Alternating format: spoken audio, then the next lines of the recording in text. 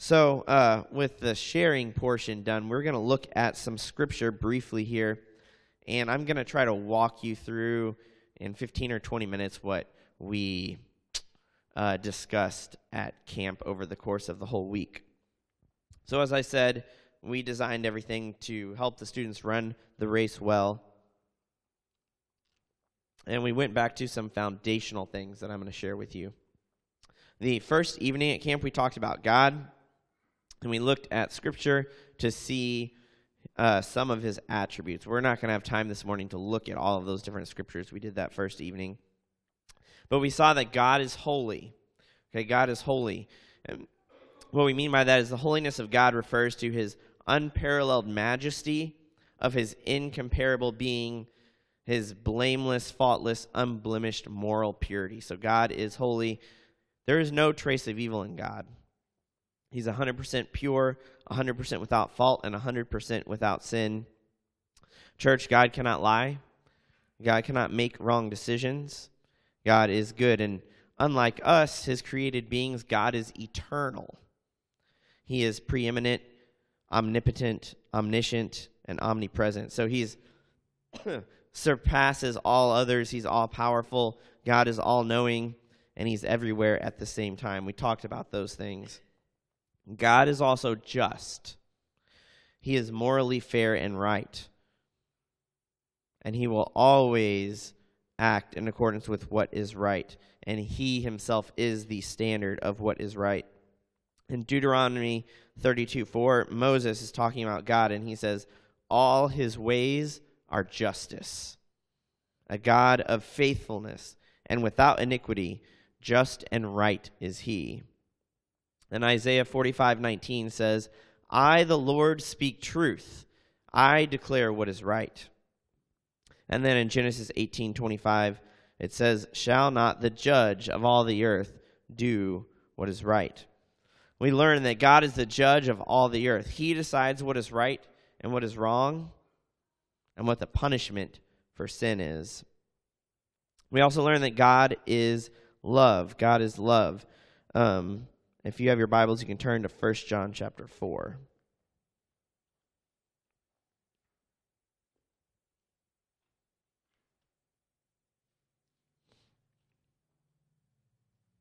So when we say God is love, we mean God's love means that God eternally gives of Himself to others. It says in 1 John chapter 4, verse 7, Beloved, let us love one another, for love is from God, and everyone who loves is born of God and knows God. The one who does not love does not know God, for God is love. By this is the love of God was manifested in us, that God has sent His only begotten Son into the world, so that we might live through Him. And this is love, not that we loved God, but that He loved us, and sent His Son to be the propitiation for our sins. We'll talk a little bit about Jesus, some more about Jesus in a few minutes, but God gave Jesus, His Son, for us. And everything that God does is loving. In church, God is also our creator. He created everything in the universe, including us. Hebrews 11:3 says that by faith, the universe was formed at God's command, so that what is seen was made out of what was invisible. So God created everything that we see from nothing. He created everything from nothing. Can any of you do that? Can you create things from nothing? We can't do that. God is truly great and far above and beyond us. And God didn't just create functional things. He created beautiful things. God created beautiful things. Has anyone ever been captivated by God's creation before? You look out and you're just like, wow.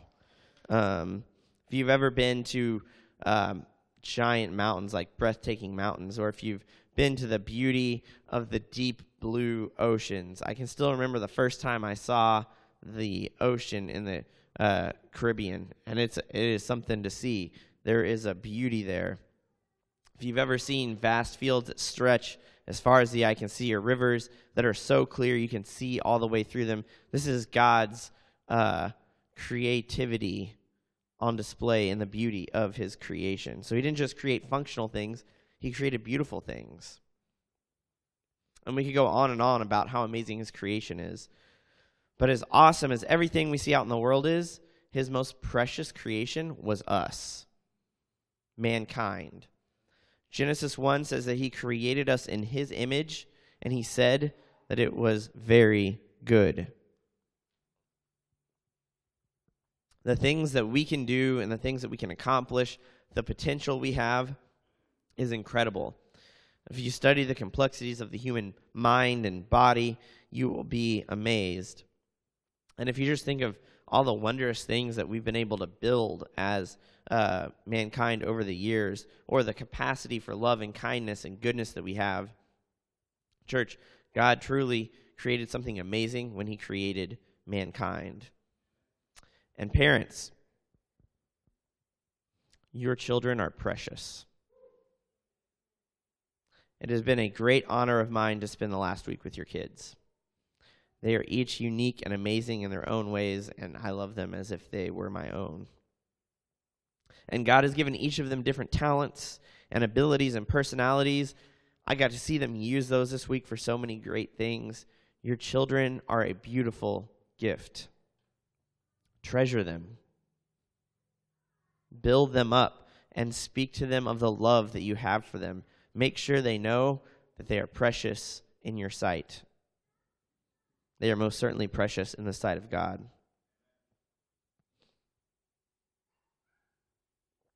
We are all beautiful and amazing creatures with dignity, worth, and value. But we know that there's a problem with man, right? Through our willful, sinful rebellion against God, we turn from being his children into his enemies. Romans 3:23 tells us that all have sinned and fall short of the glory of God. And Romans 6:23 tells us that the wages for our sin is death. Remember, God, the creator, the judge, decides what is right and what is wrong and what the punishment for sin is. And it says the wages of sin is death. And when we sin, we need to realize we aren't just sinning against another man or another woman. We're breaking God's commandments, and we are sinning against God. When we sin against God. It's his commands we are breaking. When he says, don't lie, do not steal, do not murder, do not covet. You can read the whole list of the 10 Commandments in Exodus 20. When we sin, we are sinning against a holy God, our creator, the righteous and just judge of all the earth. And that means he's got to punish sin, which puts us in a bad spot, right? Since we have sinned plenty. Turn to Isaiah chapter 6. I want you to see how Isaiah responds when he stands before God.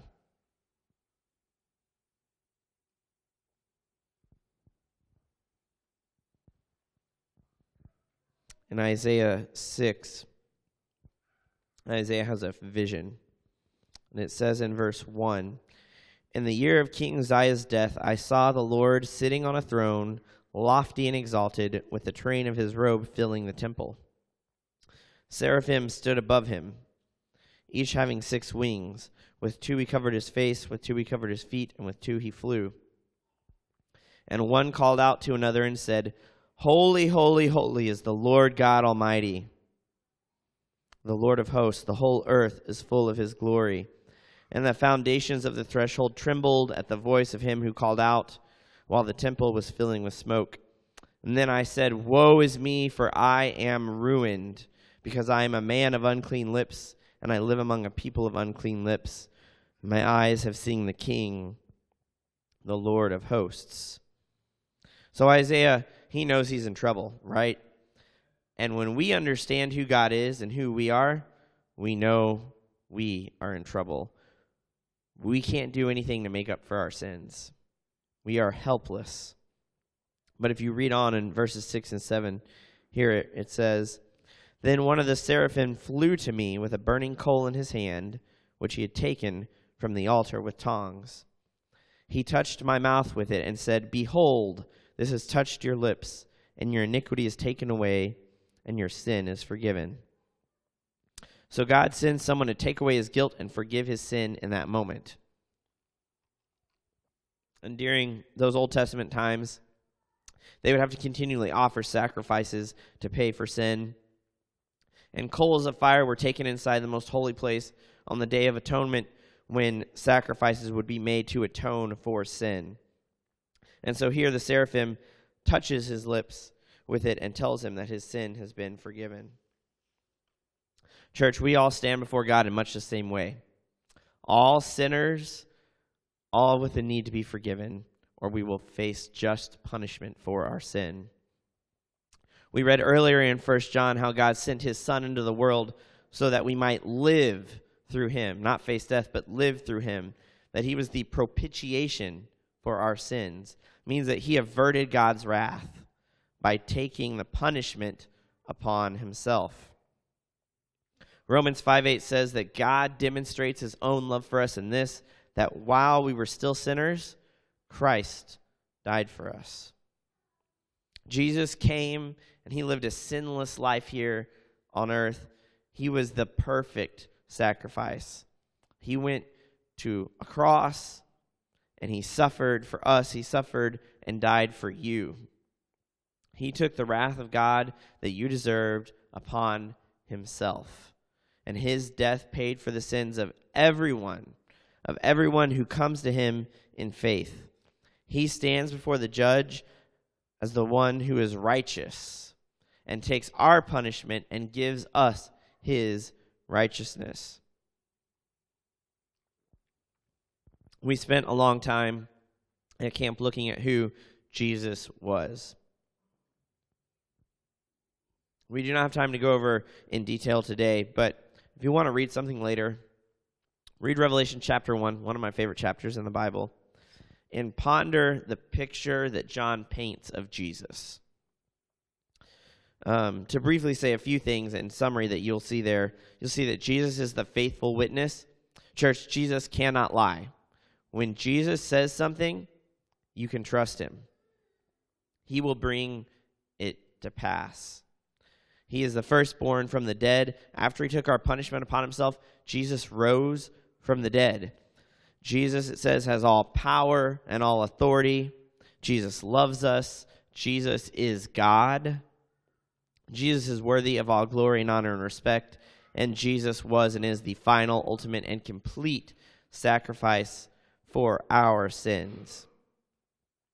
Jesus also has always been and has all wisdom. So if you're lacking wisdom, church, you're trying to figure out what to do, James says that we should ask of God, and he will give generously. Jesus has all wisdom. Ask him. Jesus' eyes, it says, are like a blazing fire. Jesus sees and knows all things, and Jesus is absolutely pure, it says in Revelation 1. He will never wrong you or sin against you.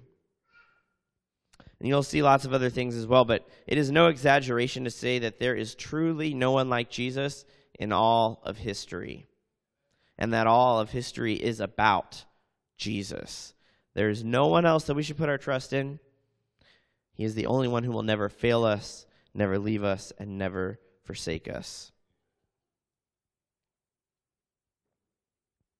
So where does this leave us then? If there's a holy God who created us, and then we sinned against him when we broke his laws, and he's the judge, but he has sent Jesus to save us, the question is, what must we do to be saved? We'll look at Romans chapter 10.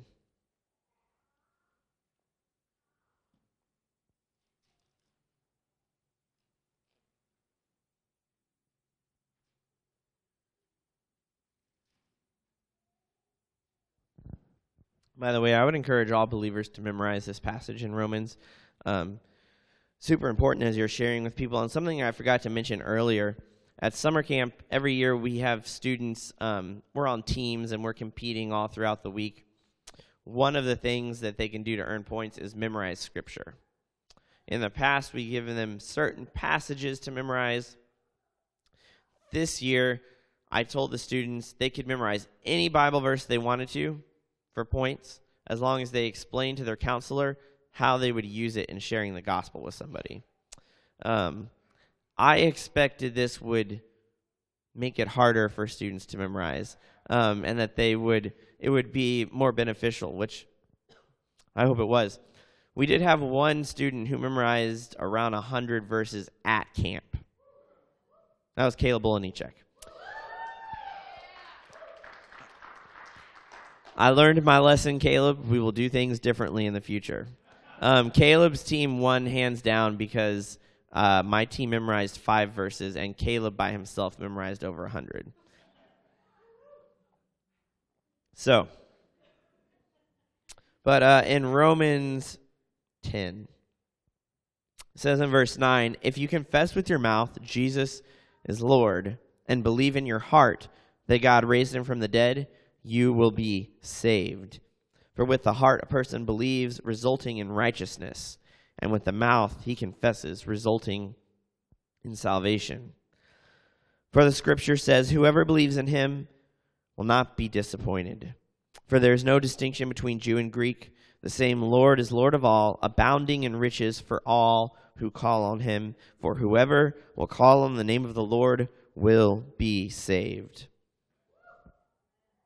For salvation, we don't do works. We confess with our mouth and we believe with our heart.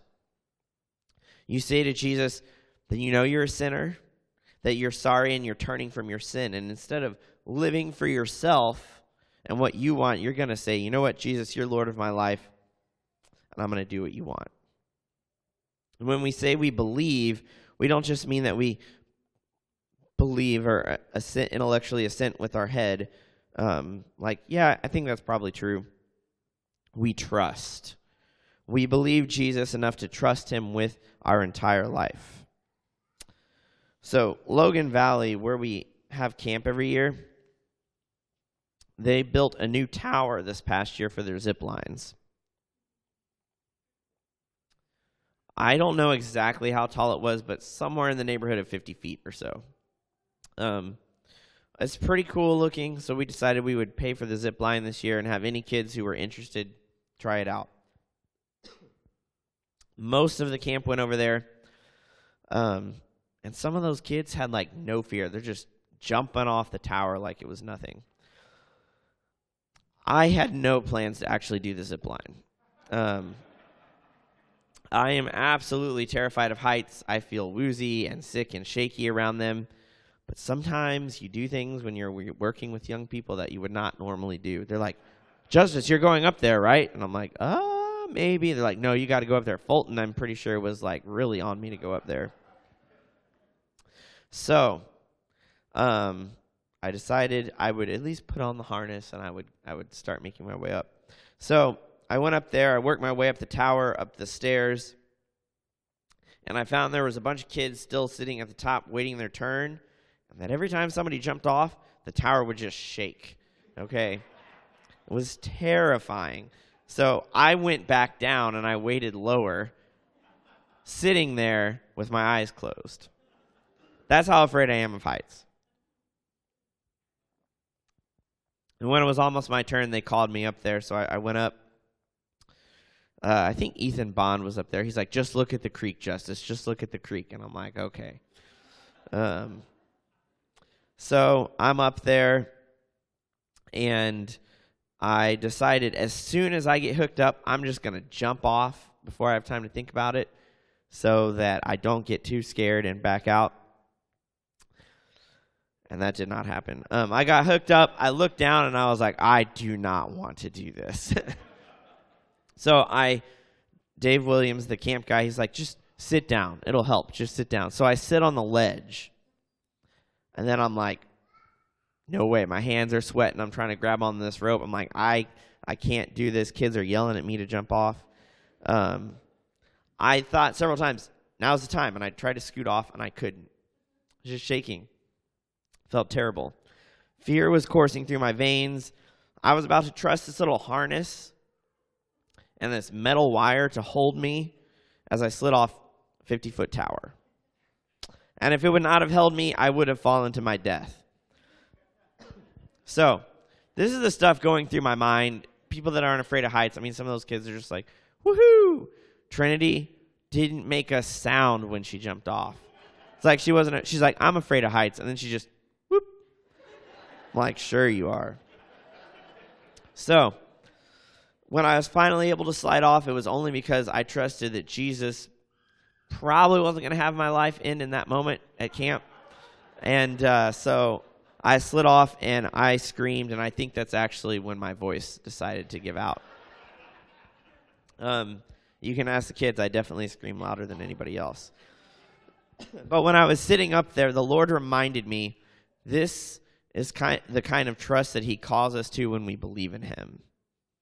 It's not an intellectual assent like, I think I trust Jesus. He seems pretty cool.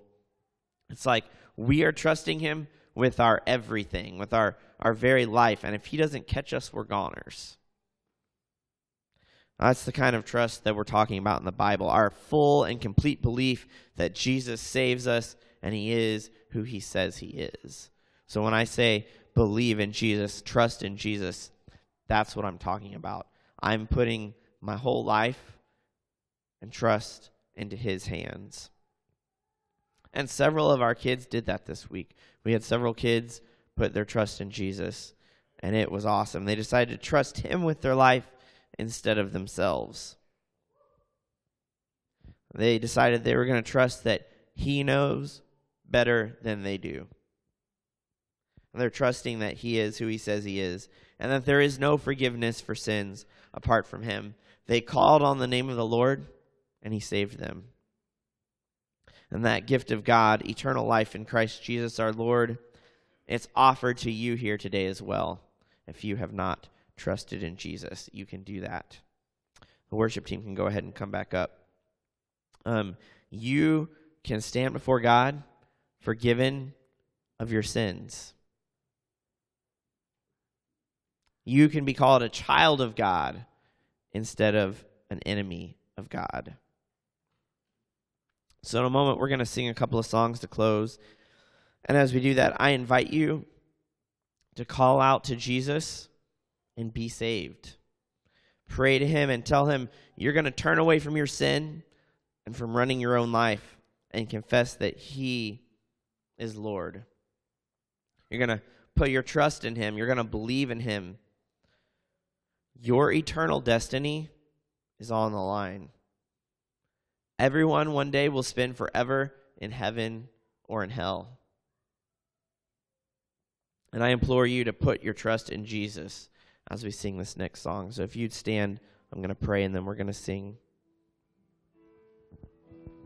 Lord, we thank you for the gift of salvation that you so graciously give to all who call on you. Lord, we pray first for our students at camp who trusted in you. We pray that that seed would be planted in good soil and that they would learn and grow and walk with you all the days of their life, that they would be witnesses for you. And we pray this morning for anyone here who has not trusted in you. They haven't jumped. They haven't put their faith in you to catch them to be their Lord and Savior. We ask that this morning as we sing, that they would do that. They would turn from their sin. They would trust in you for salvation. I pray this in your name.